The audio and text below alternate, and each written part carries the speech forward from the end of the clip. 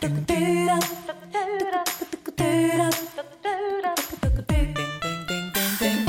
what's up, everybody? Welcome in. Big Sky Breakdown, SkylineSportsMT.com. Colter, Nuanez. Happy December. We're almost there. And by the time the playoff games in the second round of the FCS Playoffs are playing out, we'll be there. So that's what we're going to talk about. All things FCS Playoffs with a heavy angle, of course, on the four Big Sky Conference teams that are left in the FCS Playoffs. Sac State plays at third-seeded South Dakota. Idaho, the 4-seed, they host Southern Illinois. Montana State, the 6-seed, they host North Dakota State. And, of course, Montana, the 2-seed, they host the Delaware Blue Hens for the first time in 30 years. We'll be joined by Brooks Nuanez, co-founder and lead analyst here at SkylineSportsMT.com, talking all the way around the Big Sky Conference. We'll also hear from Ty Gregorak, one of our other lead analysts and the color commentator for most of the Bobcat TV broadcasts throughout the regular season. And then we'll have a couple snippets from Andrew Houghton. Andrew and I weren't able to actually sit down and record a full deal, but we talked plenty on Nuanez Now, our daily ESPN radio show, all about various Big Sky Conference storylines, including Dan Hawkins retiring at UC Davis, plus just some of the general prospects, players to watch, and things like that for both Delaware and North Dakota State. Big Sky Breakdown, presented in part by Opportunity Bank, your local bank, your opportunity. Also thanks to Blackfoot Communications. Visit goblackfoot.com. Click on small business, see how Blackfoot can help you and your small business connect to more. Also got to say thanks to Town Pump for keeping us fueled up all season long. Brawl of the Wild by the Mile, back for yet another year here at Skyline Sports as well as ESPN Radio. And of course, we got to say thanks to Dave Maldonado Law, your Big Sky defenders. Brooks Nuanez, Skyline Sports, SkylineSportsMT.com every day, every season. Big Sky Breakdown, SkylineSportsMT.com. Brooks Nuanez chiming in here on the Big Sky Breakdown. We talked for 40-plus minutes about the rivalry game and the fallout from the rivalry game, especially on the Montana State side, the fallout, the potential surge for Montana. But we've also seen this work on the other side of the coin as well with, the winner of the game having a letdown and yada, yada, yada. But we don't need to rehash any of the stuff that's already happened. It's been 2 weeks since the rivalry game, and that's an eternity in college football. But now it's just like death taxes and Montana State's having to play one of the Dakota schools in the playoffs. This has been, in the history of Skyline Sports, we've watched the Cats play South Dakota State 4 times. We watched them play North Dakota State. It will be the 4th time on Saturday. This is only year 9, so they've only ever... who else did they ever even lose to? I'm trying to think of when there was ever a loss that wasn't to NDSU or South Dakota State in the history of Skyline Sports. There's never been, right? I'm thinking. 2014, there was the snowy Zach Zenner game. 5 touchdowns, 300 yards. Dakota Prukop on 1 leg versus Zach Zenner on 4 legs. That was ridiculous. That was one of the most ridiculous individual performances I've ever seen. He had like 250 yards rushing and another 100 yards receiving. Yeah, that was what it was. 300 all-purpose, 5 touchdowns. Because he scored 4 touchdowns, including 3 long ones on the ground, and then also caught like an 80-yarder and had a couple other catches. Just an ice bowl, too. Ice bowl, and Prukop was coming off the injury. And so then 2015, the Cats... brutal. 2015, the Cats missed the playoffs. 2016, they missed the playoffs. 2017, they missed the playoffs. 2018, they lost in the second round at the Fargo Dome. Troy Anderson was playing quarterback, and Troy Anderson had a 52-yard touchdown. That was it. Cats lost 52-10. Didn't they throw a bomb the first play, and then... And Kevin Cassis, and they got 3 out of it. Yeah, they got 3. Kevin Cassis got tackled 10, on the goal line, and then they only got 3 out of it. And then North Dakota State scored 52 unanswered, and then Troy had the long touchdown, and that was it. Last time we ever got to see Troy Anderson play quarterback. Still should be. 2019, back in the semis, but the Cats lost 49-14. Then 2020, there was no season. 2021, the Cats lose to NDSU in the national championship game, and then last year the Cats after playing South Dakota State and beating them in the in the semis, and then last year they lost in the national championship game to SDSU. So we are. That team they beat in the semis might have been like one of the better South Dakota State teams too. Yeah, it was a good team. That team was... They had quarterbacks, 2 running backs, the multiple receivers. That team actually reminds me of a couple teams that are left in this year's bracket where they got hurt and they dropped a couple, so then their playoff seeding was weird. They're kind of like this NDSU team that's coming 100%. To Bozeman now. Definitely. They're like an 8-3 team that had to play in the first round, but then they went on the road and ruined the bracket, and then they ran out of steam in the semifinals. That could be exactly what NDSU does, but... I don't know. I guess that's where we'll start then. What do you think of the regionality of the FCS playoffs? Because to me, it just seems, you look at the 8 games that are in the second round in this thing. The only team that actually has to come across the country and do anything is Delaware, coming to Missoula. The other ones, Chattanooga and Furman, that's a conference game. It's just a rehashing of a SoCon game. Richmond at Albany, that's a conference game. Kelowna Athletic Association versus And so then it means that the draws for the seeds are way tougher. Like Southern Illinois was in the top 10 a couple weeks ago. That's what Idaho gets. Sac State was in the top 3 a couple weeks ago. That's who South Dakota gets. And North Dakota State is North Dakota State, and that's who the Cats get. I just think the regionality makes the draws a lot harder. Like if you were to say after the 8 seeds, what's NDSU, the 9 seed? So the Cats are the 6, and they got to play the 9 in the second round. This is the second year in a row they've had to do that. Same thing with Weber last year. Yeah, I mean, I don't know. It doesn't bother me. You know me. I love the playoffs because it's a you can win. Any team can win, right? Like who's someone that just got smoked? Duquesne, right? Right. Duquesne started 2 weeks ago with a chance to win a national championship, and if you were somehow just run it and you make it to the Natty, you're gonna have to beat a bunch of good teams. So that's right. Not like a bunch, like almost all of them will be good teams. So right. Outside the maybe 1 or 2 first round games, I really think that. Strap it up, right? I mean, play good teams. It's true. I mean, it's like we say, you can say all you want about the draw or whatever, but like the last time the Cats got the 8 seed and yada, yada, yada, well, they still had to win at the defending national champions in Sam Houston. And then they also had to beat South Dakota State, who had played for the national championship that previous spring. And then they get NDSU. So you're right. You're going to have to... All these teams, at the end of the day, it's going to be some combination of the Dakotas, the Montanas, and the Idahos that are making up the primary contenders in these brackets. Yeah, and I mean, I think that, we see seeded teams like Villanova that have been good for 20 years. Like there's even more, yeah. There's teams that outside of that like powerhouse kind of, center of America, center of the Rocky Mountains, outside of that, there's some teams that have great lineage and also always make noise in the playoffs. You mentioned Richmond's in there. You mentioned Furman's in there. And, Furman played at Montana, years ago. Was that in the Natty? The national championship in 2001. Beat them in 2001 in the Natty, and now Furman's back seated in the playoffs, and they're on Montana's side. They could play, sign me up. That sounds great. I love it. Yeah, it's pretty good. The only drawback is that you're going to see a team that could have won the national championship get knocked out, and that's why you play the playoffs. That's why you play playoffs. Because Richmond can go beat Montana in 2008. I believe they were unseeded, or they were like the 8 seed. Yes. And they can go win the Natty. That's awesome. Is the fact that you have such a familiar but also imposing foe as the team that you get to play to get back on the horse if you're Montana State, is that a good or a bad thing? I think it's what you make it. I agree. At some point, everyone, especially in Montana, it's starting to trickle into my blood. Ooh, North Dakota State. Right. Who cares? But what you have said forever is, let's get them out of the Fargo Dome. Let's get them on our home field. Now you got it. So you got to have an opportunity to capitalize on it. I think so. Yeah. This is going to be a put up or shut up for the Montana schools because the winner of the game in Bozeman is going to come to Missoula, in my personal opinion. Yeah, I agree. So you get a put up or shut up if you're Montana State, and then if you lose, then Montana gets a put up or shut up.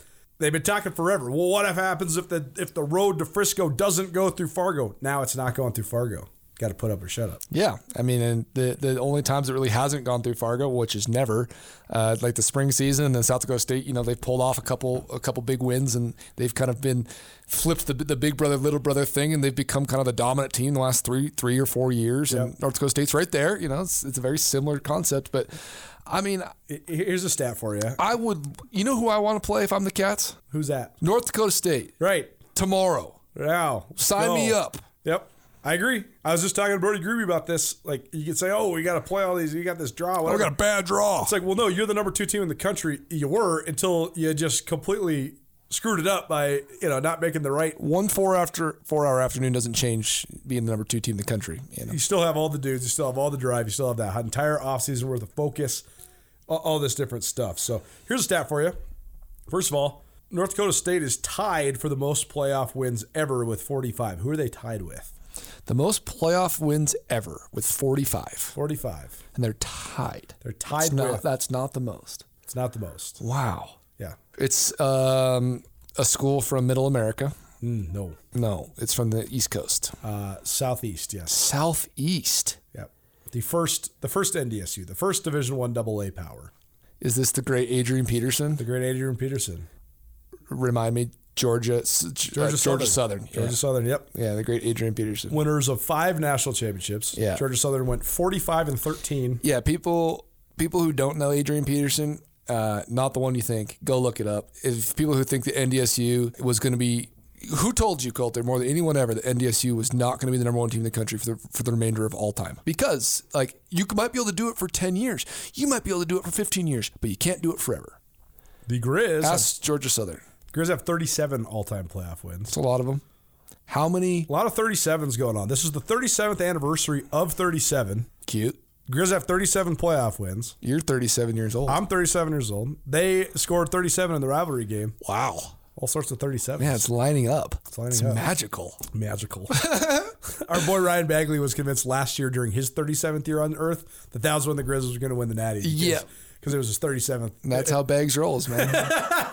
Tell me this, though. You probably don't have it in front of you, but I know that I was surprised to learn that when Montana State beat number 1 Sam Houston, first playoff win ever. Their first playoff win on the road. Yeah. How many does Montana have? 1. How many does North Dakota State have? 1. The last time they came to Bozeman, right. 2010. Exactly. That was going to be where this trivia question led into. So Georgia Southern, 45-13 all time in the playoffs, and they're obviously no longer in the subdivision. North Dakota State is 45-4 all time in the FCS playoffs. Their losses at Eastern Washington in overtime in 2010, at home to James Madison in 2016 when James Madison won the national championship. During the spring playoffs, I believe on the road at Sam Houston in the 2021 spring playoffs, and then last year in the national championship. So they've actually only lost on the road. They're 1-2 all time on the road, and 44-0 at home. No, 44-1 at home. That's a really good number. Yeah, it's high odds. It's high odds. Yeah, high odds. I heard something this year in North Dakota State fans. If anyone's listening to this, who knows if anyone would from North Dakota State? But they're listening. They're the most consuming media of other people's media of any fan base. No, they're educated fans. Take notes, everybody, because if you want your program to get on a roll like this, and you want to be invested in all that stuff, and you want to build the indoor, and you want to do this, you got to know stuff. You got to be invested in not only the content but the actual information. It's important. That's right. It is. I heard that they weren't selling out every game this year. Not even close. Yeah, I heard it was like... No, there was like 6,000 fans last week. Whoa. Yeah. No, they haven't sold out. Somebody send us a message. What's up with this? They haven't sold out in years. They're bored? They're totally bored. Wow. Like a 10,000 fan contingent of people that were passionate people stopped going because they got tired of it. It's the same thing over and over. They wanted to move up. Yeah. They sell out when South Dakota State's in town. Right. When North Dakota's in town. Or, like it's the semis. But no, this has been going on forever. I bet you they haven't sold out a non-semifinal home playoff game in a handful of years. Montana fans, take note, right? Don't don't be fair weather. Show up to the playoff games, but also know what you got, right? These places are special. Bozeman and Missoula, man. This is the discussion on the Bobcat message board right now, though, because there's several North Dakota State posters that are like, the fact that you guys are still on your ascent, it's actually the best that the hype around your program's ever going to be. Because people are most engaged when you're almost there.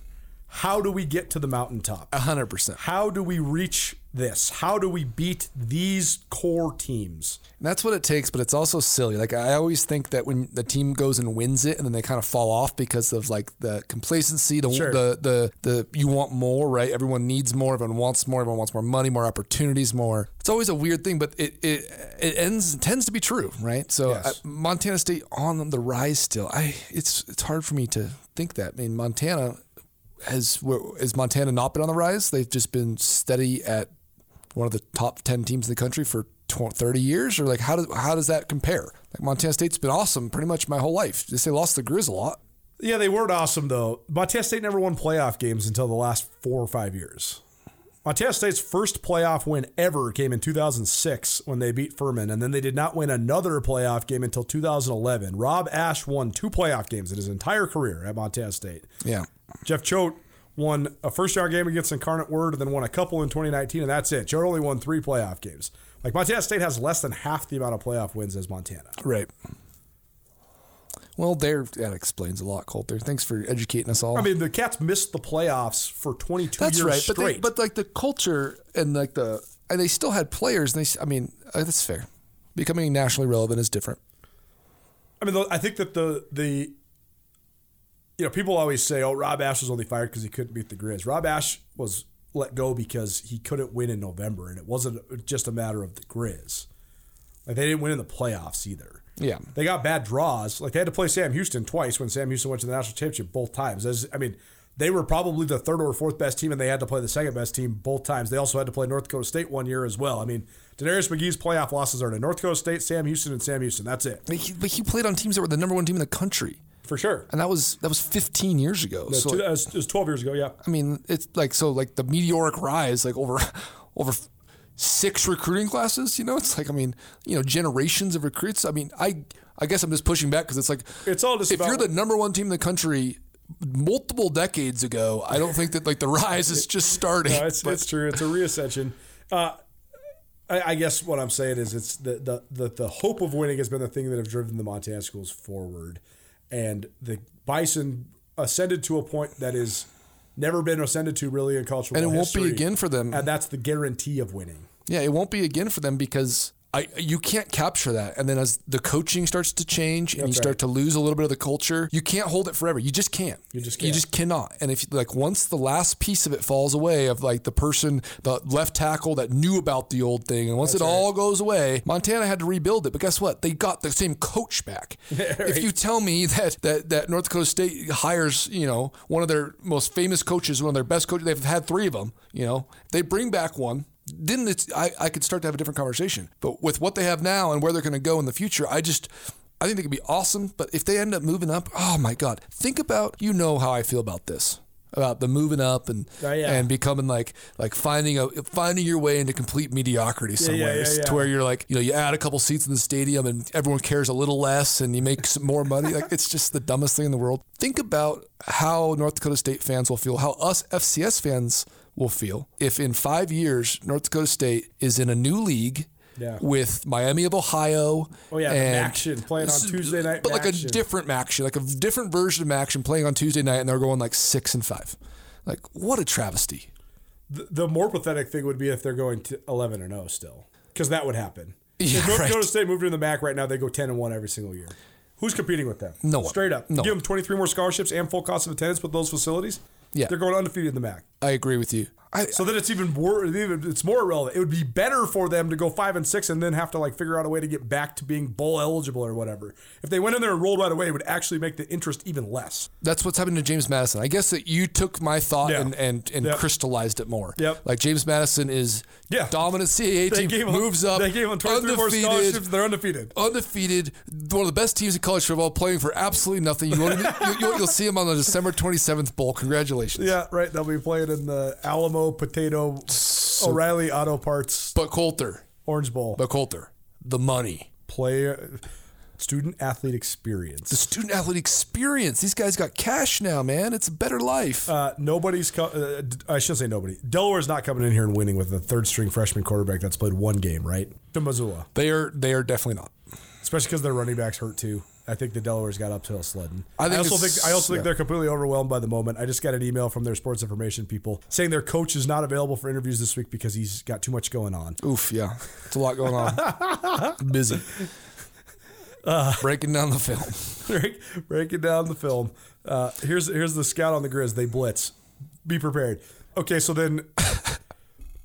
Should Idaho be on upset watch with Southern Illinois coming to town? I think so. It's an interesting game. I think it's just all about their style. If they play their game, Idaho rolls. If Idaho plays their, if Idaho dictates the tempo of the game, they're going to beat everybody until they get to the semis. Correct. Yeah, I think that they'll beat most teams. They're great talent. I mean, Javante McCoy's awesome. We all know that. Yeah. We don't need to bloviate about. He's a sweet player. He's a good player. He's sweet. Awesome player. Good leader. Dynamic. But if they play their style, their tempo, they can control the ball. I think they're tough out. But if they get in a game where it's not that, I think they have a couple weaknesses there. South Dakota's the 3 seed, but South Dakota's the 3 seed on the heels of.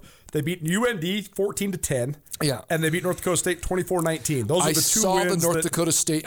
I watched a big recap of it, but I haven't seen them outside of that, so I don't know. South Dakota is really good defensively. Yeah. But all I'm saying is that they were 9 points away from being one of those 7-4 teams like Southern Illinois, Youngstown State, and UND. There's not a lot of delineation. Like if North Dakota State wins that game instead, they're the 3 seed instead of being on the road in the second round. So. Yeah, I guess what I'm saying is that there's a lot of closeness between all these teams. So Sac State at South Dakota, I think is going to be interesting games. South Dakota's 6.5 point favorites at home. So it'd be a good game. I think it'll be a good game. I think Sac State has more weaknesses than the other three Big Sky teams. They do in the playoffs, and it's not necessarily weaknesses.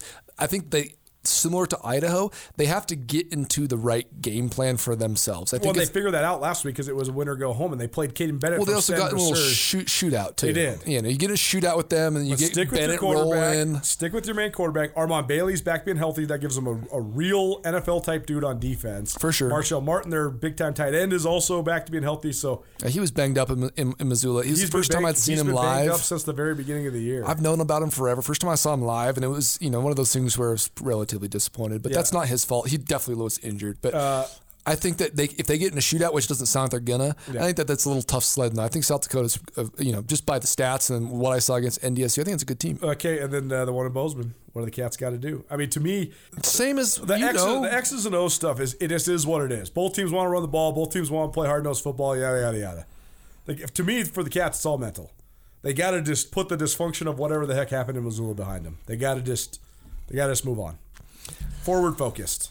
At this point of the season, I think that I say this in the NFL too, because the NFL does it really well. This high level of a team, you can switch up stuff and you can implement like new game plans, especially defensively, within 2 weeks. It's not, you can put a third linebacker on the field. You could take the nickel off. You could not play Lavelle Price and that nickel spot that, there's three guys that rotate there, and you could put McCade O'Reilly in. And play all three. And play three linebackers. O'Reilly and Askelson. And you could put him at the nickel and put him on. It doesn't really, I don't think that you have to overthink it. Right. I think you should try to get more physical in the box. Yes. And help the corners, help the secondary, who we've said at times, if they start to get exploited, it can be a slippery slope. I think that, I'm not saying that they need to change their defense. I think that you need to find a way to be more physical at the point of attack in the box. If you have 4 down linemen and you have 5 blockers, you're taking a double team there, you're getting someone at the second level, then all of a sudden you have one linebacker who's open for tackles, and you're just going to get gashed. Even if that guy plays well, you're giving up 5-6 yards a touch.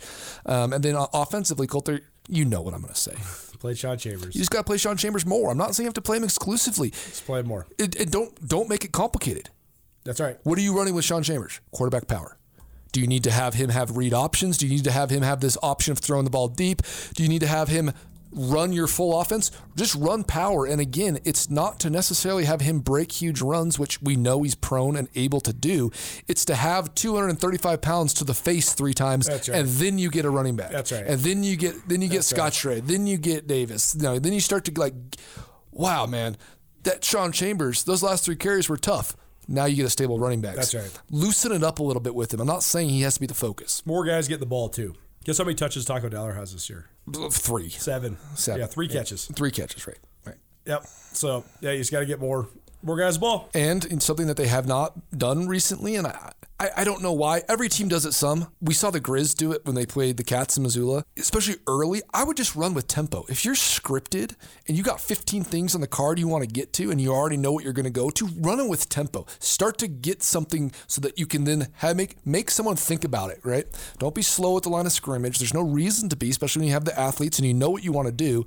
Run a little less RPO, because while the triple option is what they run, that's what I've called it. It's what a lot of coaches have called it. When you have multiple options on a play, you're running option football, right? Maybe just get the ball in playmakers' hands and stop worrying about the decision-making. The decision-making, Colter, after you get through your script, after you're playing with tempo, after Chambers, Malott can start to loosen it up a little bit, you start to run the football better, then you can really start to lean on some of those option things. I think that option identity being your only identity is one that gives you multiple ways to lose, multiple ways to not play well. Yeah.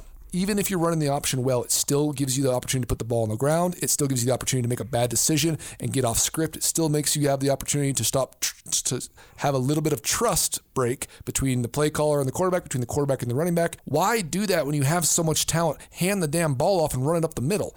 Have Sean Chambers run power. Does that make sense to you?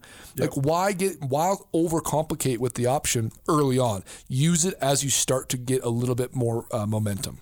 Brooks Nuanez, Skyline Sports, MT.com here on the Big Sky Breakdown. He'll be in Missoula. I'll be in Bozeman. We'll have full coverage for you of all the FCS playoffs action on Saturday. Skyline Sports, MT.com every day, every season. Thanks for doing it. Yeah, thanks, Ben. Blackfoot Communications continues to lift up our local entrepreneurs, delivering the resources needed to transform ideas into businesses. Our C2M beta program was founded with the mission to connect local entrepreneurs to more. With access to more professional expertise, more state-of-the-art technology, and more development resources, our 12-week program delivers the foundational and modern skills required to transform influential ideas into thriving businesses. Apply today at goblackfoot.com/apply. Join Town Pump's Pump It Up Rewards Plus program and never pay full price for fuel again. Save 5 cents on every gallon every day at any Town Pump across Montana. Plus, earn and redeem points on your favorite in-store items to get free stuff with our clubs. Stop in and pick up a rewards card. Download the Pump It Up Rewards Plus app today. Or visit townpump.com/rewards to register and start saving. Right down the road, pump it up, oh yeah. Big Sky Breakdown, and we're now into December, at least almost. So by the time football is back on the docket on Saturday, we will be into December, and a ton of fun stuff coming down the pipe. But I think that the number one impression I had coming out of the first round of the FCS playoffs is, and it's not a surprise, but the affirmation that there's basically 2 leagues in the FCS that have most of the good teams, and then there's a third league in the Colonial Athletic Association that has a few competitive teams, and then everybody else is sort of in a different boat when it comes to the football championship subdivision right now. Certainly the Big Sky with 4 teams in the round of 16 and the Missouri Valley Football Conference with 4 teams in the round of 16 are the premier conferences. Ty Gregorak joining us now here on the Big Sky Breakdown. Ty, did you get a chance to watch any of the FCS stuff, and if so, what did you think? Yeah, I did, and not a ton, I'll be honest. But I think you're so right in terms of – now, I'll say this, though, too, Colter, and you and I have talked about this. You know, when I think Montana, when I think the Dakotas, I think toughness. And the best programs in the FCS are from those states, you know, and it takes a special – now, Are those schools made up of guys from the West Coast and the East Coast? Sure. But to come to school there, to practice and live in the conditions that we do, it takes a tough kind of dude. And I just think that, you know, the best programs, the toughest programs are from this area, this region. And it's kind of cool, you know, and I'll say this too. Now, Anytime ESPN covers a Big Sky team, I'm happy. But shame on ESPN. I mean, seriously. They're going back to the Kibbe Dome. Is that what I saw? Did you see that? Yeah. Okay, so they're, as of this weekend, they'll have picked up 3 games this year for the Big Sky, 2 of which are in the Kibbe and one's at Sac State. I mean, come on, guys. I mean, you got 21,000 and 27,000 reasons to pick up right. the Montana-Delaware, or I don't know, one of the best FCS programs ever that's coming to Bozeman, North Dakota State, and they're going to go watch. They're going to go show the Idaho Southern Illinois game. Okay, dumb. This is dumb to me, but sorry. I mean, you call me every week, Colter, so you're going to get some of this from me. But I think it's I dumb. love it. Well, I mean, I do think they maybe are kicking the can down the road a little bit, just because I think that they will come to Missoula next week or the week after, maybe. They have to. They better. They absolutely. I mean, obviously it was an honor, and I'm lucky and privileged to get to do that game a couple weeks ago with Scripps Sports. But that atmosphere and that electricity, and it'll be the same here. I don't think it. And I never am knocking Bobcat Stadium and the fan base here, but it's just different. They cannot produce what they do in Missoula in terms. I mean, of hardly anybody electricity. can, right? No, you can't. But buddy, you and I've been to the Fargo Dome how many times? It's not the same. It's not the same. They all do their phones, and it's pretty awesome. It is very cool, but it's not the same. I mean, I've been to App State when they were an FCS program. I've been to JMU. That was pretty awesome, no question. But nothing is the same as it is out here, in my opinion. South Dakota State can't rival it, and they built a beautiful stadium that fills up, most of the time. So anyway, that's not even the question you asked me, Colter. You asked me about last week's games. I don't know. This is what, and I would love to get your opinion on this because I actually coached in the old system, right? Where it was 16 games, you won your last, Thanksgiving was, with the team, and you played. And I feel like just a little bit, not always, but I feel like over the last, some time now, the playoffs are getting a little watered down. There wasn't a lot of great games last week. I mean, there was a couple close ones. It was great to see Sac State. That one actually kind of surprised me. I thought Sac was not playing their best ball when they should be, and to go to the Alaris Center and get that win was a big win, because North Dakota had some big wins this year.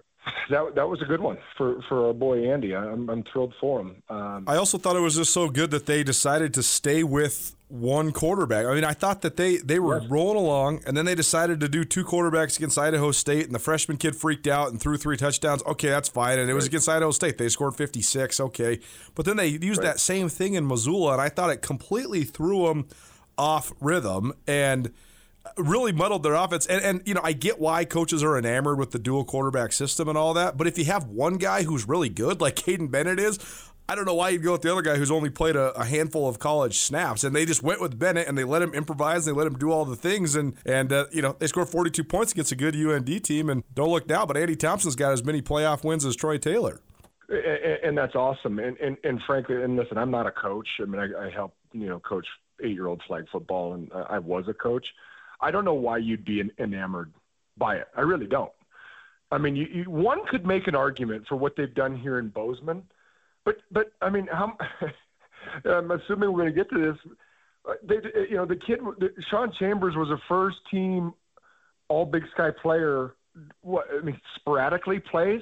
If anyone has an argument for a 2-quarterback system, it's here in Bose. But the guy doesn't play that much, and when he has, he's been nothing but dynamic.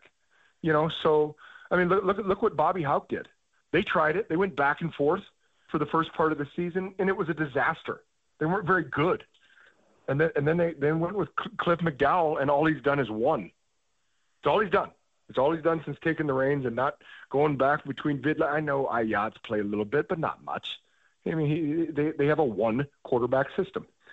So to me, being enamored, I mean, I just don't know why you'd be enamored anymore with the 2-quarterback system, unless maybe you could make an argument for Tommy Mellott and Sean Chambers. But again, Sean Chambers doesn't play a whole lot.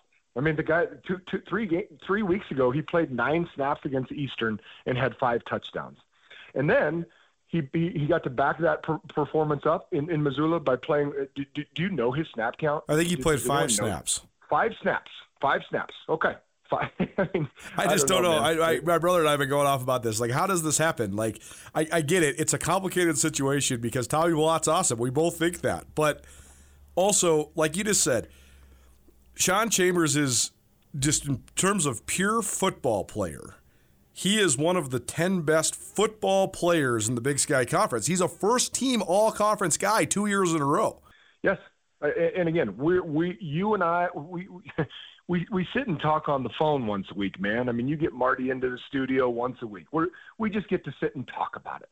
We don't know what's going on behind closed doors, but to your point, just what we as fans and we as the guys that get to, nitpick at stuff, what we see on the field is different. It is different. He when you see 10 out there, it's just different, and people can be, oh, well, look at those last 2 throws against the Grizz. What, after sitting the entire game? Right, down 37-7. Yeah, he doesn't look sharp. I mean, come on. Anyway, let's talk about that. Not in terms of the Cats, but just in general, because this is the thing I've been like weighing in my mind back and forth when it comes to all this. Because first of all, I do think that most of the coaches that are predisposed to 2-quarterback systems are actually defensive coaches, because they like think about it through the defensive lens of how hard that is to prepare for. Like, I know that Coach Houck thought about that because he thought about how hard it was to prepare for Sac State and Montana State these last couple of years.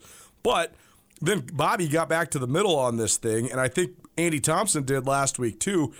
That's the thing is, okay, if you run a 2-quarterback system, you can be hard to prepare for, except there's the element of, and this is where sometimes coaches on both sides, offensive and defensive coaches, this day and age in the modern era, they're sort of in denial of this because they want everybody on their team to have some form of leadership role. But man, you need your quarterback to be a dude who is the dude on your team. I mean, there is a reason that Tom Brady has 7 Super Bowl rings, is because he was the dude. He was the alpha dude in the NFL for 20 plus years. So I don't know. I guess I just go back and forth because I just think that I get that it's hard to game plan for, but on the other side, you are just going to be in a better rhythm offensively, and you also have this figurehead of leadership within your team when you have a defined starting quarterback. Montana's a great example of it this year. Yeah, and remind me to go back to, because Tom Brady actually just had a deal where he kind of goes off on the state of football, and I actually appreciate. My wife loved listening to it, but here, just going back to the 2 quarterback deal, because I've been there. I mean, a game planned against 2 quarterback systems. The only time it is truly, where you have like a mini plan for that other guy is if he's just truly a running quarterback or a throwing quarterback. Does that make sense, Colter? I mean, That's right. Like Tommy and Sean are kind of the same guy. They just look a lot differently. Like their throwing ability's good. It's not great. Their running ability's great. But if we had a true throwing, pocket pass type quarterback, and then they had this other guy who had, a little different skill set, meaning maybe, running the football.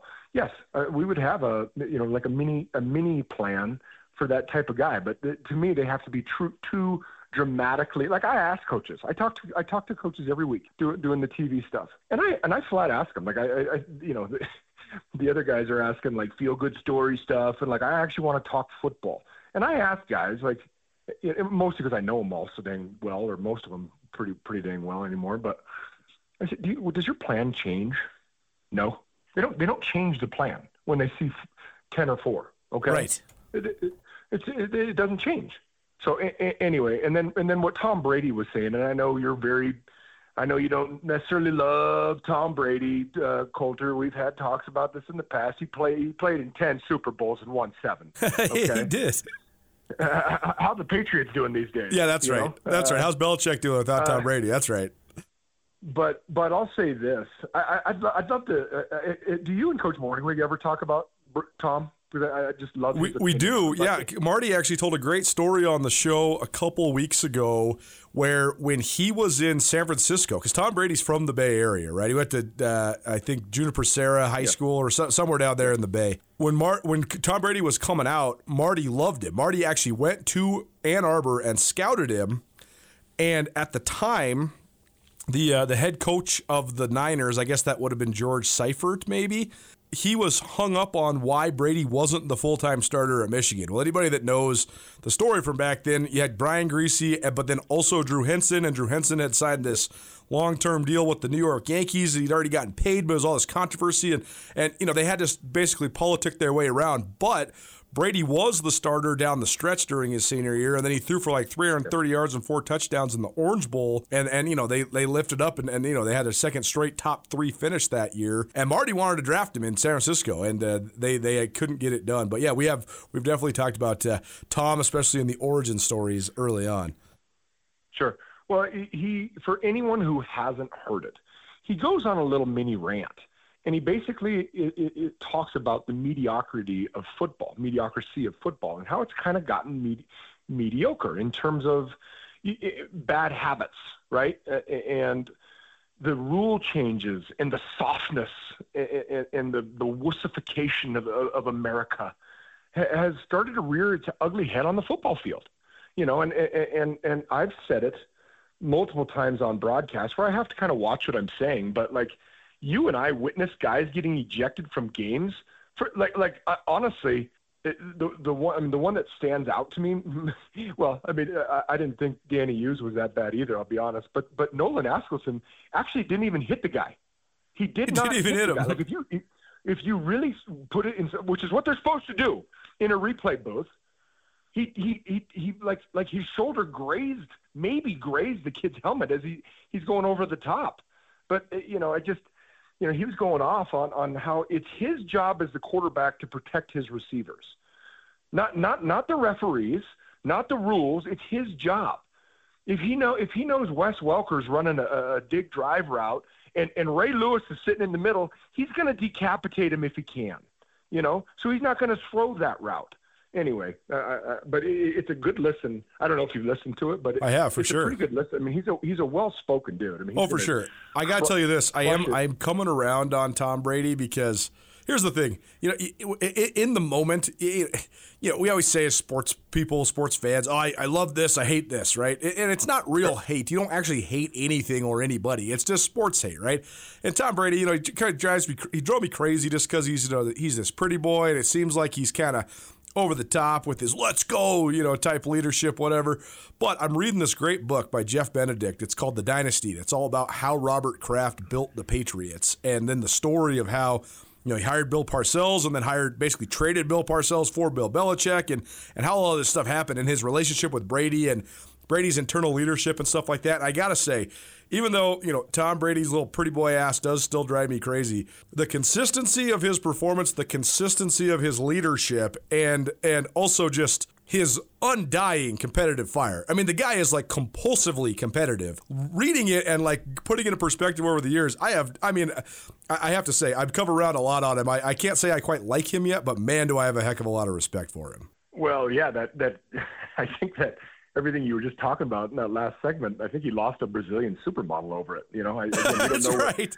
We don't know what goes on behind closed doors, but I mean, I really think he thought he could have played till 50. For sure. And the way he lives and conditions his body and eats and just he maybe could have. I mean, I'm not going to say he couldn't have. I mean, you watch those guys wear down towards the end of their career, but I mean, God, Aaron Rodgers, before his Achilles, I don't know if you and Coach, I would love for you to ask Coach about the Achilles deal. Has it not been weird how many Achilles has happened in the NFL this year? It's like it is crazy. weird. Anyway, but no, so I've read that book as well.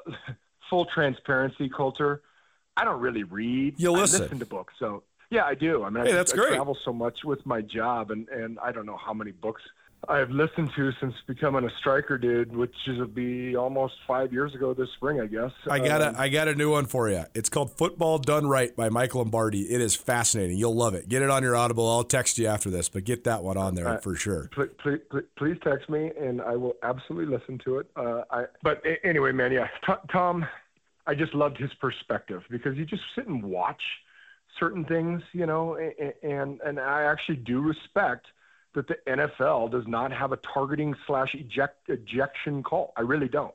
If you want to give a guy a 15-yarder, I get that for sure. But these boys only get 11 or 12 guaranteed games a year. Ejecting a kid, it better be bad. That's all I'm saying. Anyway. Back to the Big Sky Conference and back to this the FCS playoffs. I did think it was just interesting watching the first round because if you were a betting man and betting these things, just bet on the Power 3 conferences because like watching Southern Illinois and Youngstown State against the teams they played and watching North Dakota State against Drake and stuff. I mean, there was really only a couple competitive games. Sac State, North Dakota was competitive. Delaware, Lafayette was competitive. A lot of it was just straight up, the Power Conference teams, even if they're the 4th, 5th, 6th team out of that league, just absolutely pounding, the MEAC champion or the Northeastern Conference champion or the Pioneer League champion. I don't know. It just seems like it's a little bit diluted. I see both sides of it, right? Getting an auto bid for being your conference champion is fun, but also, like, what team in the Big Sky would Drake beat? Honestly, any of them? I mean, Northern Colorado Drake would be a great game. I mean, you can't go to the playoffs and lose by 63. It just seems like an extra round for nothing.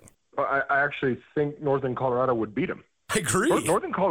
Northern Colorado is not good, but they were competitively in a lot of games, and that's a joke. That's an absolute joke. I tell you, I love this matchup coming to Bozeman this weekend. I really do, and I think you're going to be here to watch it. Yes, I am. I'm going to be there in Bozeman. Yes. I mean, when you look, so you got again, just the regionality of it. But you look at Montana State's 3 losses, right? Number 1, South Dakota State. Number 2, Montana. Number 4, Idaho. Well, North Dakota State has 3 losses as well. Who are they to? Number 1, South Dakota State. Number 3, South Dakota.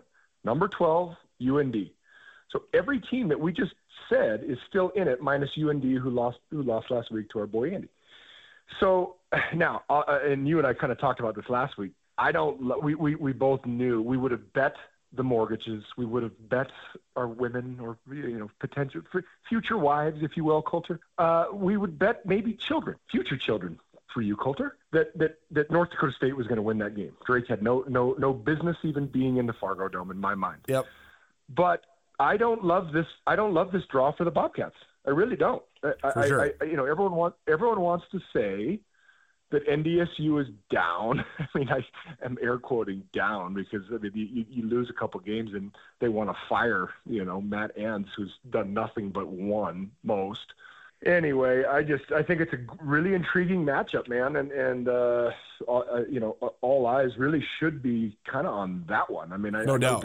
And I love the Missoula game too. I really do. Just Delaware, Delaware's moving up. Is that what I thought? That's right. Yeah, 2025, they're joining Conference USA. I did a little deep dive in the numbers. There's a couple things here. This is just a quick aside.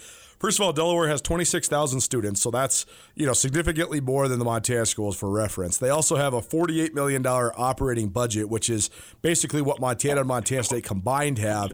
And there's two reasons for that. One, state funding. Delaware's a much more liberal state that gives a lot more money to higher education and in turn higher education and athletics. And also the fact is that there's only one big flagship state land grant university all wrapped up into one. It's very much like Wyoming. So, all those factors kind of go into it. Plus, you just have a place to go. Conference USA wants to expand in that region, whereas there's nowhere for people to land here. Anyways, back to the Montana-Delaware game. Well, I do like it, though. I mean, it just, again, historical FCS, programs facing off each other. This one here is going to be awesome. And that is interesting to hear. And I got to tell you, I'm more and more seeing these teams move up. And again, I've always said Montana and Montana State are in the right place. If these two programs could financially do it in terms of the 63 to 85 scholarships, facilities, coaching salaries, training table, wouldn't it be pretty awesome? Just with all the restructuring going on, and I mean, it seems like it's never going to end. Or like every 10 years, there's going to be realigning. But my goodness, these two schools in a Mountain West-ish type conference would be pretty awesome. But again, you got to fund it. It's got to be funded correctly. We both see schools that have made moves up. Whether it's D2 to FCS. If you don't fund it accurately, you're setting the program up for a disaster. I do think the two games in the Treasure State this weekend are going to be awesome. I really do. I think NDSU is NDSU still. We talked about it last week, Colter.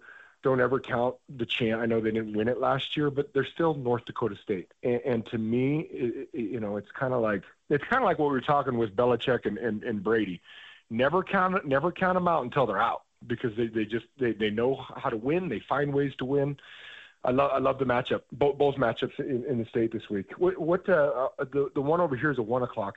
What time? At 1 o'clock in Bozeman, and then 7 p.m. for the Grizz. Yeah, it's interesting that they put that at night, and then ESPN2. What time is the Idaho game then?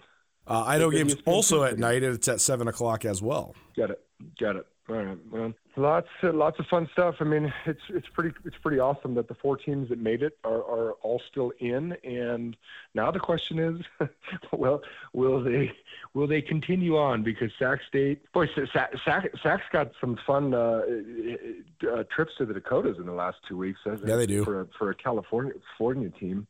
I know Coach Andy's probably been to Vermilion. There's not a lot to look at outside of that dome. I'm not going to lie. I've been there a couple times.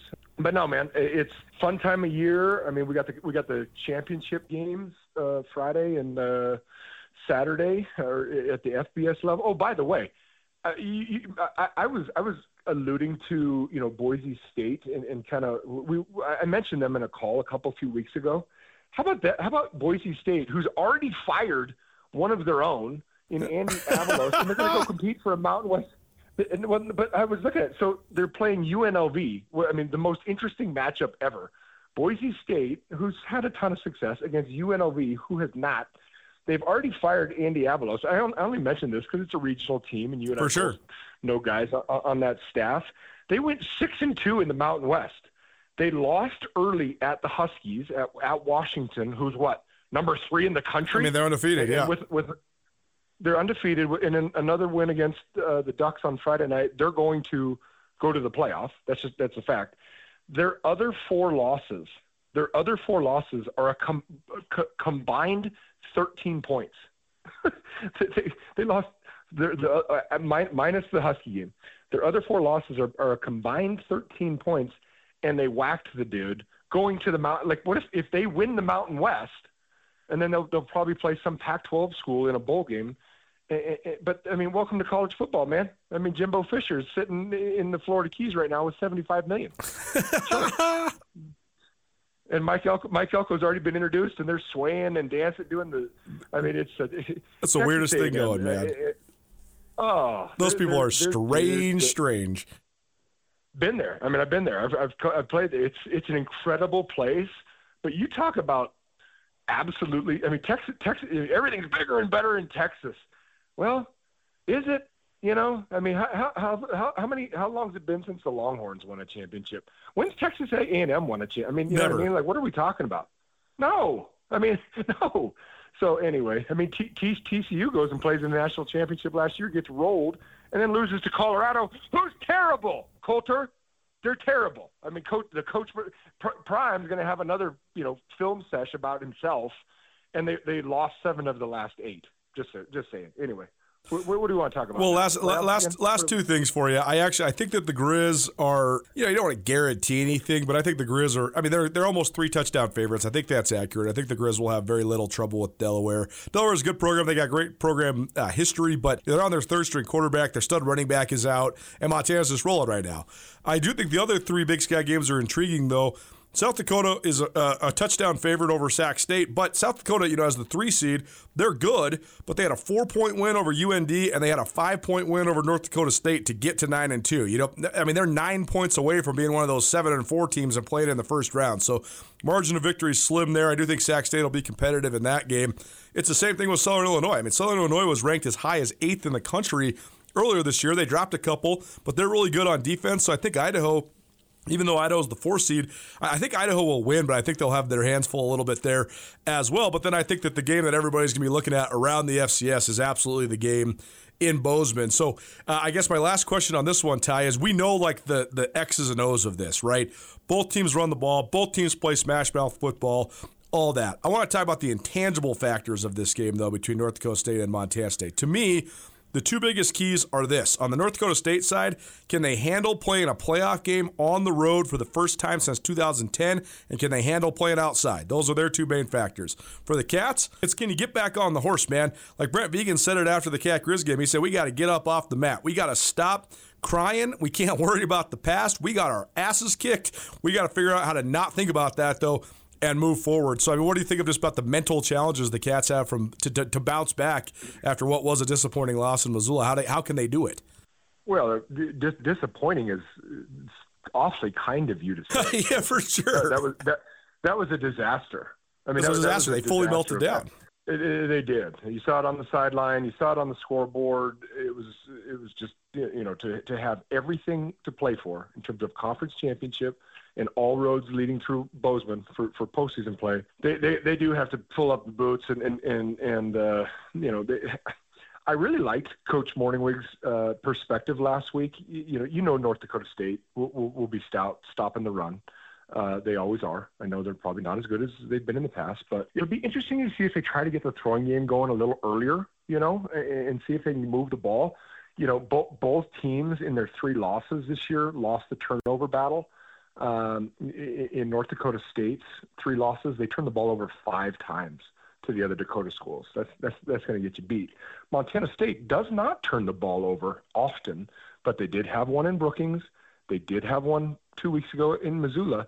They didn't have a turnover in the Kibbe Dome, but we saw how that one went too. I mean, they had the ball for 18 minutes of the game, and so it's just going to be interesting to see, what Coach Entz and those guys do in terms of, how the 3 teams beat them this year. And that really is just kind of playing keep away a little bit and not letting the offense have those long sustained drives that they love to do. And I think you got to get Julius Davis going early. That dude is a great running back. He's a great running back. Feed him the rock. And then we've already talked about, Big Sean Chambers. Get him in early, get him going, get him juiced. Yeah, I mean, that's kind of it for me, man. Now, and I'll say this, though, too. The Bobcats haven't lost since October of 19 here in Bozeman. That's right. That's a long time. And they like playing at home. They feel good. They like following out those big, beautiful ponies out with the flags. And I mean, it is a very, very cool atmosphere what they've done. And Bozeman's selling out games, which is what they need to do, especially because they've been good for a long time. And it's good to see the community rally around them. So yeah, man, I just think don't turn the rock over. Get some of those primetime dudes going early. And then defensively, they got to tackle, man. They got to tackle. Got to tackle. But it's kind of becoming a theme. Last year it was, and I give those guys praise every time I'm talking about them because they do a good job. They've got some, but they just, I don't know, man. They got to tackle, and I don't know if it's a talent deficiency, if it's not worked on enough. I don't know. I don't go to practices But my gosh, their tackling has been poor, and it was so poor 2 weeks ago against a good team. And so that's what I'm saying. Against the Easterns and the Portland States and Cal Polys, you can miss a few. But against good teams, they got to go wrap and run and get those ball carriers down. Otherwise, it's going to be a long day. And so I do like the fact that they're playing at home. I do think the matchup is maybe the toughest this week for a home opponent to get a team like North Dakota State. It'll be fascinating to watch. I'll be there. I know you're going to be there. And then I can't wait. Are you going to try to you're not. You're going to go to Chico and actually enjoy some Colter time. But it will be fascinating to turn on the TV at 7 o'clock to watch the Grizzlies and the Blue Hens, dog. So other than that, we good? We get it all talked about, Colter? We got it all. This is the most subject matter we've ever covered. Somehow we talked about Tom Brady and the FCS playoffs in the exact same podcast. What a deal. Ty Gregorak, you're on the Big Sky Breakdown. Thanks for being here, buddy. Well, thank you for having me. I don't know how many of these we got left in us, Colter, but send me the name of that book. I will. I really don't think that I have ADD. I've never been diagnosed there. I don't. But we all have ADD, man. We live in 2023. How can you not? Well, I listen to like 2 to 4 books at the same time. I know that sounds weird. Oh, dude, my wife thinks that this is my biggest sign of psychosis. I read between 7 and 10 books and listen to between 5 and 7 books all simultaneously. I got 15 to 20 books going all times. Well, I mean, between listening to, Full Ride with my old coach, Coach Neuheisel in the mornings, and listening to your stuff, usually a day late, and different podcasts, little Joe Rogan every now and then. I do like listening to books. So send me the book. Can't wait to listen to it. And I cannot wait to see you here in Bozeman. Good luck with your week. I know you got a few things in the fire. And I look forward to talking to you next week, man. Appreciate it. Hi, I'm attorney Dave Maldonado, a seasoned litigator with over a decade of experience in Montana. Have you been injured in a car accident? If so, remember insurance companies want to give you as little money as possible. There's a reason why they have the biggest buildings in the largest cities. Don't let big insurance bully you. Visit BigSkyDefender.com today to see how I can help you get fair compensation for your injuries. The consultation's free and the fight's real. Old Works Golf Course is one of the most challenging tracks you will find anywhere in Montana, and that's why they host so many of the premier golf tournaments around the Treasure State. The 18-hole course measures at more than 7,700 yards, making it one of the longest courses in the Big Sky State. The Jack Nicklaus design comes from one of the best players of all time and one of the world's leading course designs. Jack Nicklaus has designed over 310 courses, including this gem located in Anaconda, Montana. Although right now, golf season is coming to a close, the Old Works Golf Course PGA Improvement Center, featuring PGA professional Andrew Alamy, is now open all winter. Andrew can help you with expert swing and mental coaching, plus custom club fitting, and they have multiple state-of-the-art TrackMan simulators. If you're ready to get into golf or take your game to the next level, call Old Works 406-563-5989, and be sure to check out Jack's Grill while you're there. Jack's Grill is also open year-round. Old Works Golf Course, a gem of the Treasure State located in Anaconda, Montana. Before we get into our prep extra and go through all the high school sports champions, a couple more thoughts from the college football world. First of all, breaking news this afternoon, and I don't know why this surprised me, but it definitely surprised me because Dan Hawkins signed a contract extension at UC Davis, I think 2 years ago, but it was a 5-year extension.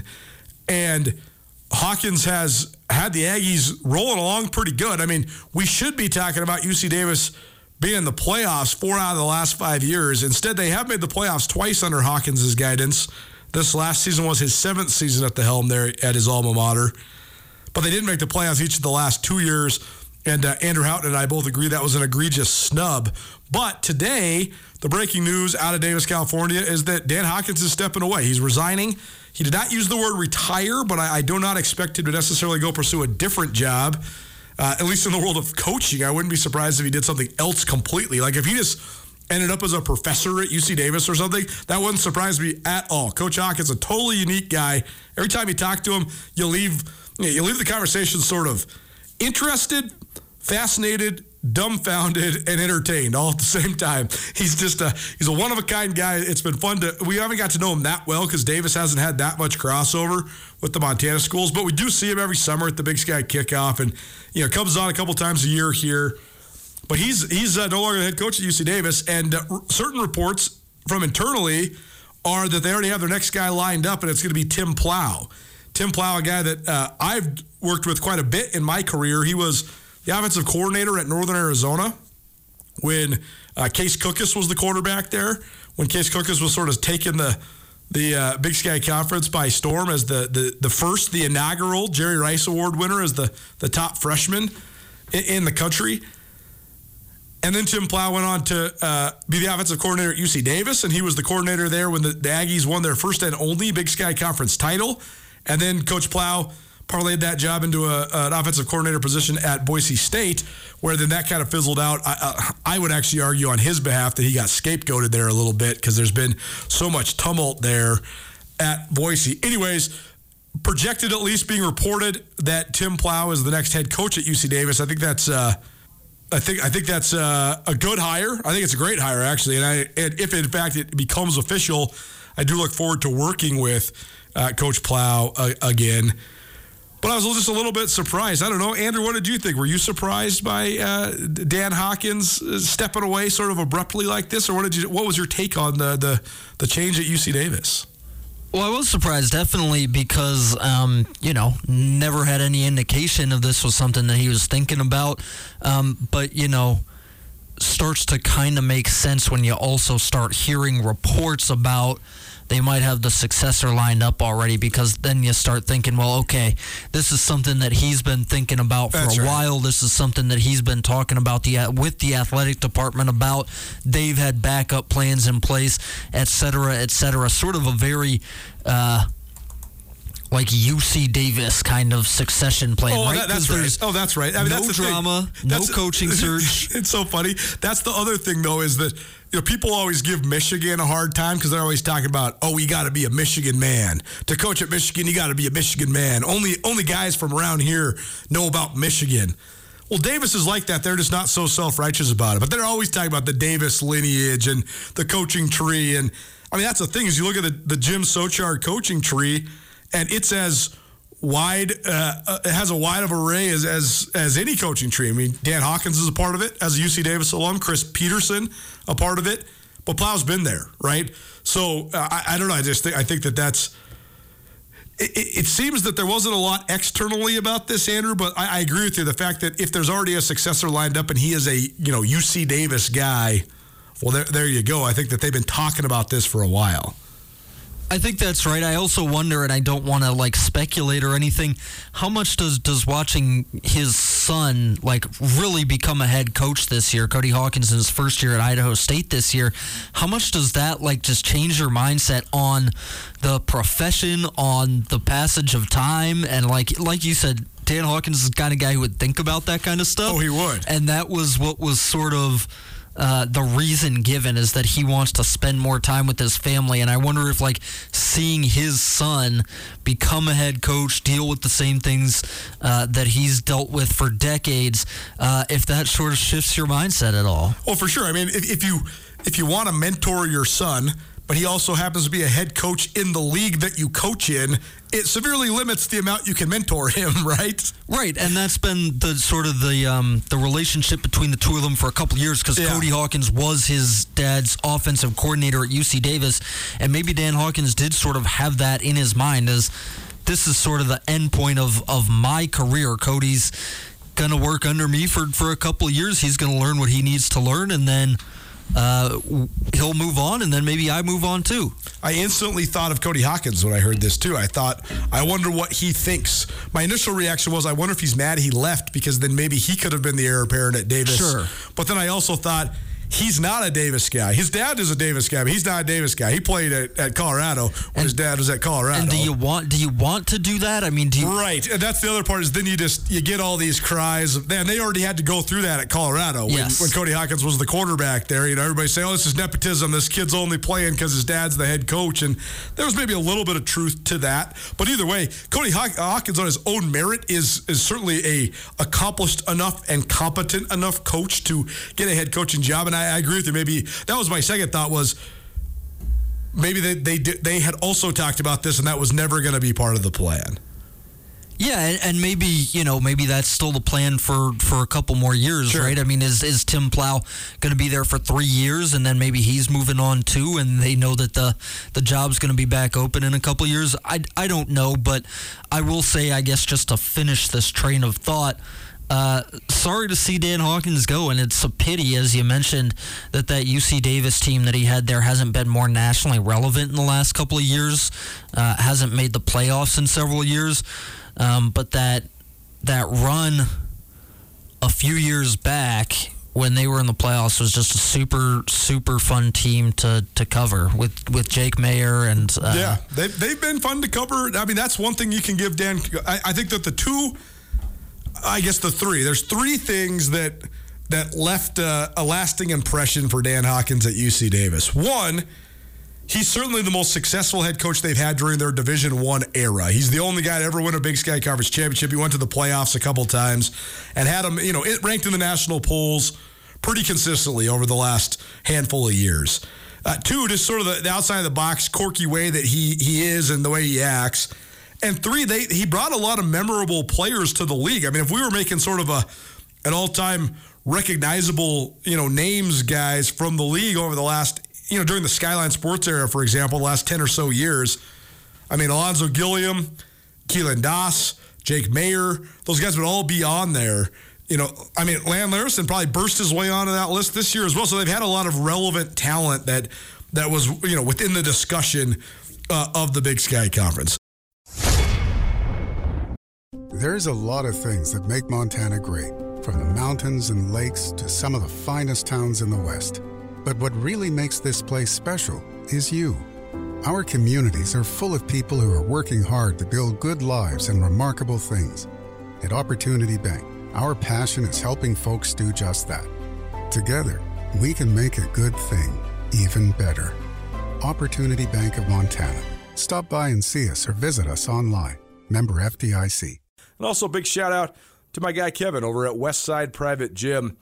Kevin has a doctorate in physical therapy, and he is an excellent trainer and physical therapist. The easiest way to explain what my new endeavor with him is, we're trying to break down all the concrete. And as you get older, you got a whole bunch of inflexibilities, immobilities. Your body is formed a certain way from all the ways you've been favoring your various bumps and bruises and injuries. And you can make it through, but are you actually living your best life? Are you actually as mobile and flexible and malleable as you can be? And I've had some knee injuries, some shoulder injuries. And so I work out a lot, but a lot of times maybe you're training in the wrong way or your muscles just aren't firing in a proper fashion. So we're breaking down the concrete and building it back up. The first couple weeks of these workouts have been pretty much just physical therapy based, tearing down some fascia, loosening up the muscles, really working on the mobility, working on being mindful with the breathing and the muscle engagement, trying to make the muscles proportionally fire. That's such a key thing, and Kevin does such a great job of explaining that. So really appreciate him. Can't wait for the journey to continue, and we'll keep you updated on what's going on over there. But Fit During Football back for another year, and couldn't do it without the Hype House, or especially Kevin over there at Westside Private Gym. Talk about North Dakota State. Certainly one of the most fun parts of the playoffs, especially in the early rounds, is you get to learn about a lot of new schools that maybe you only knew a little bit about or you knew nothing about. North Dakota State's not that. We know North Dakota State as well as any team in the Big Sky Conference, partly because of their dominance over the last 13 years, partly because of the fact that they're relatively regional. I mean, it's a trek from Missoula or Bozeman, but it's certainly in a similar kind of part of the country, relatively, compared to, somewhere like Delaware or Richmond or UAlbany or whatever. And there's also just so much history between North Dakota State and the Montana schools, particularly Montana State, and that history will get another chapter added to it on Saturday at Bobcat Stadium. Montana State and NDSU have played in the FCS Playoffs. This will be the fourth time since 2018. The Cats lost in the second round of the FCS Playoffs in Fargo, 52-10 in 2018. Then they went back to the Fargo Dome in 2019, this time for the FCS semifinals. That was Montana State's first semifinal appearance since 1984, but they ran into a brick wall again. 49-14, the Bobcats lost in 2019. Then no playoffs in 2020. 2021, the Cats roll all the way to the FCS National Championship, and they lose 38-10. So the margin has gotten smaller, but they've still gotten blown out the last three times they've played the Bison. But they have not played the Bison in Bobcat Stadium since they played them back in 2010. That team, the Bobcat team, was the Big Sky Conference champions that year. And NDSU, that was their first ever Division I playoff appearance. But they rolled into Bozeman, and that was like my second game covering the Cats for the Bozeman Chronicle way back in 2010. And the Cats were up 17-14 late in the third quarter, and then NDSU just avalanched them in the fourth quarter, and they won going away 42-17. That was a really abrupt and heartbreaking end for that Bobcat squad. They had won in Missoula to win the Big Sky Championship and knocked the Grizz out of the playoffs. That halted the Grizz streak of 17 straight playoff appearances. And but then Montana State, they couldn't capitalize on that momentum, and instead they fell to NDSU. The following week, NDSU lost in overtime to Eastern Washington, and Eastern went on to win the 2010 national title. That's the last time the Big Sky Conference has sniffed it. There's been a couple Big Sky teams that have gone back to the title game. Eastern went back there in 2019, the Cats in 2021, but it has been all Missouri Valley Football Conference with the exception of James Madison in 2016 when it comes to the FCS National Championship. So, but now the Bobcats get their first shot at the Bison in Bozeman at Bobcat Stadium instead of at the Fargo Dome. Andrew, to me, I think that there's so many of these X's and O's diagnoses we can do for these second round playoff games.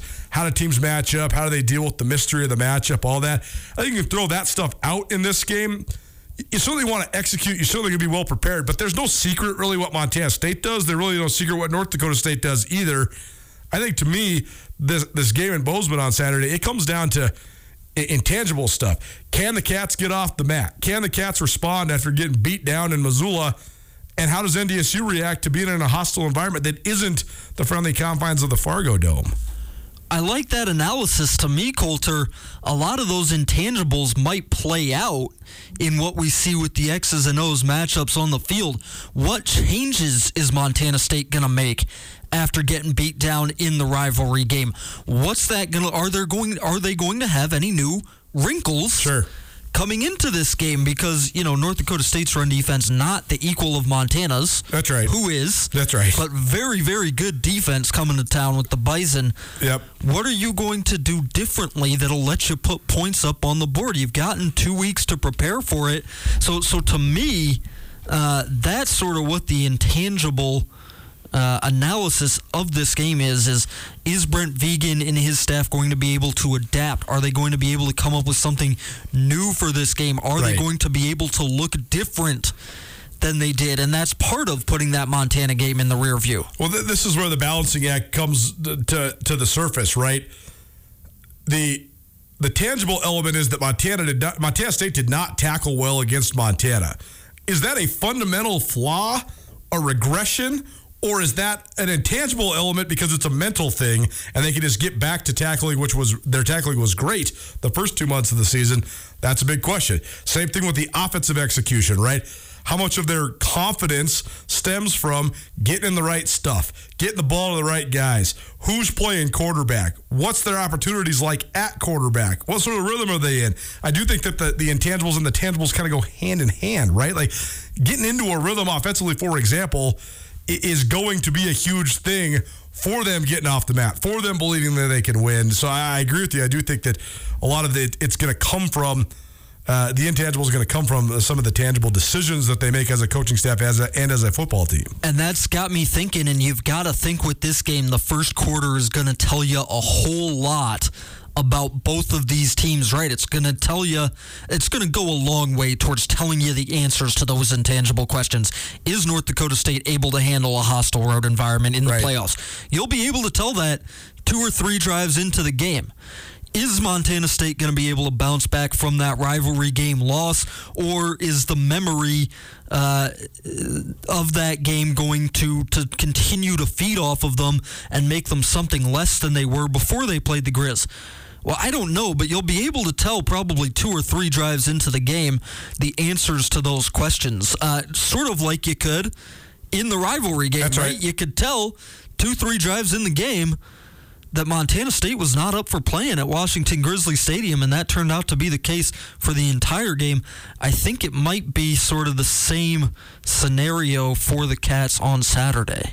It certainly could be. The one thing I expect to not happen is, North Dakota State, you could say, okay, they lost a step. They're down a little bit. They lost 3 games this year. They don't have a Jabril Cox roaming around the middle of their defense. They don't have a Kyle Emanuel coming off the edge. They don't have a Robbie Grimsley roaming the secondary. They don't have, all these star-studded running backs or a Darius Shepard on the outside or a Carson Wentz or a Easton Stick at quarterback or, Cordell Volson or a Cody Mock on the offensive line. You say all that stuff, but the one thing is, okay, maybe they took a step back in terms of their overall talent or just sort of the momentum within their program. North Dakota State has not lost a game from withering within the moment or not being tough enough since this run started. But all those games have been at home. It's so true. It is so true. And so can you get them into that mode? Because if they do get into that mode where there is a meltdown happening, like you said, they've never been in that situation. I mean, we saw Bobcat Stadium and admittedly a really great Montana State team get to South Dakota State a couple years ago, and that South Dakota State team, not the equal of those North Dakota State teams that was winning all those titles. Neither is this year's Bison team, though. Well, and that South Dakota State team was absolutely stacked, though. I mean, that team had the quarterback went to the NFL. Chris Oladokin went to the NFL. Pierre Strong, the running back, got drafted. Tucker Kraft made some big plays in that game. I mean, Tucker Kraft plays for the Green Bay Packers now. Certainly, that was a stacked South Dakota State team. And they still had. Right. I mean, Isaiah Davis was the backup running back. The Yankee twins were at wide receiver. Right, totally. Jake Weineke was on that team. That team was stacked for sure. So it is an interesting fold. Nuanez now ESPN Radio. Clifton McDowell, the quarterback for the Montana Grizzlies, will join us as soon as the Grizz wrapped up practice. But we're talking a little bit about the other side of the Great Divide there in Bozeman with NDSU coming to town. Here's a couple just central figures in this game for North Dakota State. Matt Ent's still the coach. He's in his 5th year. He's 58-10 there at NDSU. Cam Miller, now a 4-year starter for the Bison at quarterback. He's been super efficient, 75% completion percentage this year during his senior year. His top target's been Zach Mathis, who's a 6'7" wide receiver, who's had a good year so far this year. And on defense, Cole Wisniewski is a former linebacker. who's been converted to safety, and he's been very good. He's got 63 tackles and 5 interceptions, and he's certainly an All-American candidate. Eli Mostert is their main man in the middle. He was an All-American as a sophomore, but then he broke his leg, and he's taken a little while to come back from that, but now he's back in the lineup. He's a senior, 6'3", 290, anchoring the inside of that defensive line. And then their top linebacker right now at North Dakota State is Logan Kopp. He's a 6'1", 222-pound sophomore, leads NDSU with 68 total stops, 7.5 for loss, and 3.5 sacks. NDSU comes into the game against Montana State, giving up 18.1 points per game. The Bobcats averaging more than 40 points per game so far this season. Part of the glory of building a business comes from leaving a legacy to ensure your business continues thriving into the future. Have you asked yourself lately, what is your plan? Forming a personalized business succession plan is essential to know the passion you put into your business will carry on. Nick Tabor at Westpac Wealth is here to help you navigate all your business succession and retirement planning needs. Give Nick a call at 728-6699 and keep the spirit of possibility vibrant while making your future more tax efficient with a personalized business succession and retirement plan for you. College athletics is a fundamental part of the fabric of our communities in Montana, and it's the stories of these young men and women that drive our passion at Skyline Sports. Colter Nuanez here. In 2015, my brother Brooks and I founded SkylineSportsMT.com. As a lifelong athlete, Brooks has an elite knowledge of football with a deep perspective with his time spent playing safety for the Montana Grizz football team, while I won a collection of sports writing awards, including 2010 Washington Sports Writer of the Year during my time in newspapers. Together, we can offer you the best sports journalism in the state with crisp writing, unbiased reporting, cutting-edge photography, and a grassroots feel that belies the corporate takeover of modern media this day and age. As Montana natives, we have a deep historical knowledge of the fiercest rivalry in the West. We share a combined 22 years experience involved in the Big Sky Conference. That experience gives us unparalleled knowledge of Montana, Montana State, and Big Sky Conference athletics. If you'd like to experience this with us, visit SkylineSportsMT.com and subscribe for only $8 a month or $90 a year. SkylineSportsMT.com. Every day, every season.